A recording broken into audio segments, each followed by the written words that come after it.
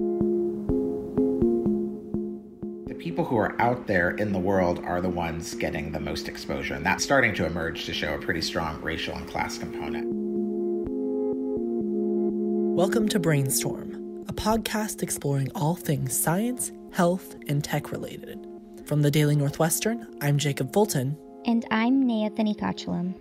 And today, we're going to break down the social and historical context surrounding COVID-19. This is the first episode in a series on COVID-19, so keep an eye out for more episodes in the coming weeks. COVID-19 is not the first pandemic of the last century, or even of the last 40 years. But at a time when we're more connected than ever, it's easier to see how our governments are responding to everything that's going on.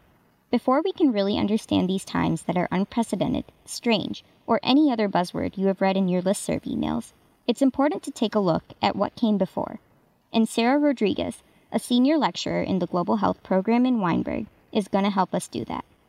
A lot of people have made comparisons to the 1918 pandemic because, one, it was a global pandemic. Many people were impacted, if not directly by being sick, by having a family member be sick. Businesses were closed, sporting events were canceled, churches were asked not to meet, bars were closed, etc. Those measures might sound familiar. Over the past few weeks, we've been introduced to social distancing and self-isolation. People are staying inside for weeks or months on end, only leaving their house for essential reasons. Families are canceling vacations, rescheduling weddings, and missing funerals, all in the name of safety. Even in their own neighborhoods, people are staying 6 feet apart from anyone they pass to reduce the spread of the virus. But that is not necessarily the new normal for everybody. Because there is no national standard, states are following a case-by-case basis for shutting down non-essential businesses and administering shelter-in-place orders. Most states, but not all, are following that protocol. Just listen to recent press conferences from Illinois Governor J.B. Pritzker, who put his entire state under a stay-at-home order, and Nebraska Governor Pete Ricketts, who said he doesn't plan to enforce similar restrictions anytime soon. If there are actions that I can take that will save lives in the midst of this pandemic, no matter how difficult, then I have an obligation to take these actions. But as we look at, and we'll continue to reevaluate the data, but as we look at the data, we are seeing that we are different from other states. Even in states with restrictions, not everyone is following the rules. Some people believe the orders are too strict and will do more harm than good.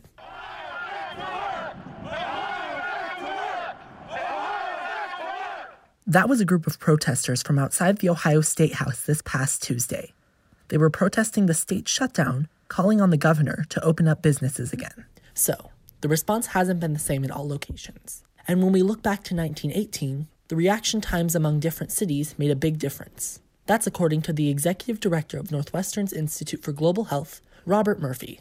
Philadelphia and St. Louis took two different approaches to the flu epidemic back then. Philadelphia basically did nothing until it was too late. St. Louis closed bars and banned gathering early on in the epidemic there. Quite clear that people in St. Louis did much better than the people in Philadelphia. By the time the Philadelphia people got on, they had already had quite a few deaths.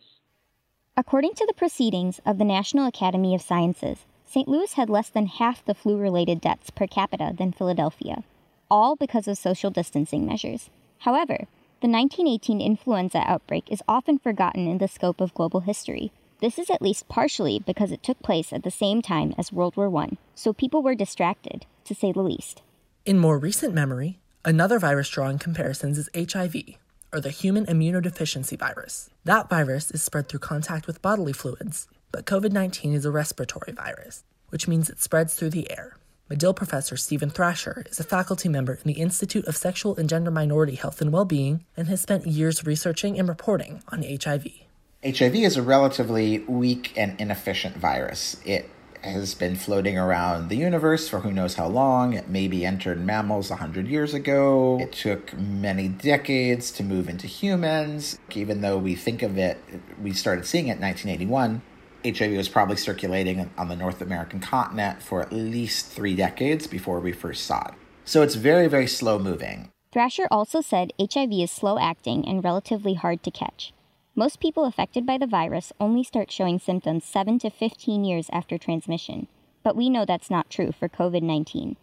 Everything about coronavirus is fast. It's lightning quick from the time it moved from mammals to humans, and then from the first humans to potentially infecting all humans is just weeks or months. And what happens in the body is also very quick. People are exposed and it seems to cycle through them. Or if they get worse and unfortunately if they die, it can also happen within weeks. Though the viruses may be different, they share an important similarity. Both were prominent in marginalized communities, which created a sense of stigma around those groups. HIV disproportionately affected the LGBT community, particularly Black men who had sex with other men. Often, people associate viruses with the communities they are prevalent in, creating harmful stereotypes. For example, AIDS was initially named GRID, which stands for Gay-Related Immune Deficiency, explicitly connecting the LGBT community to the disease.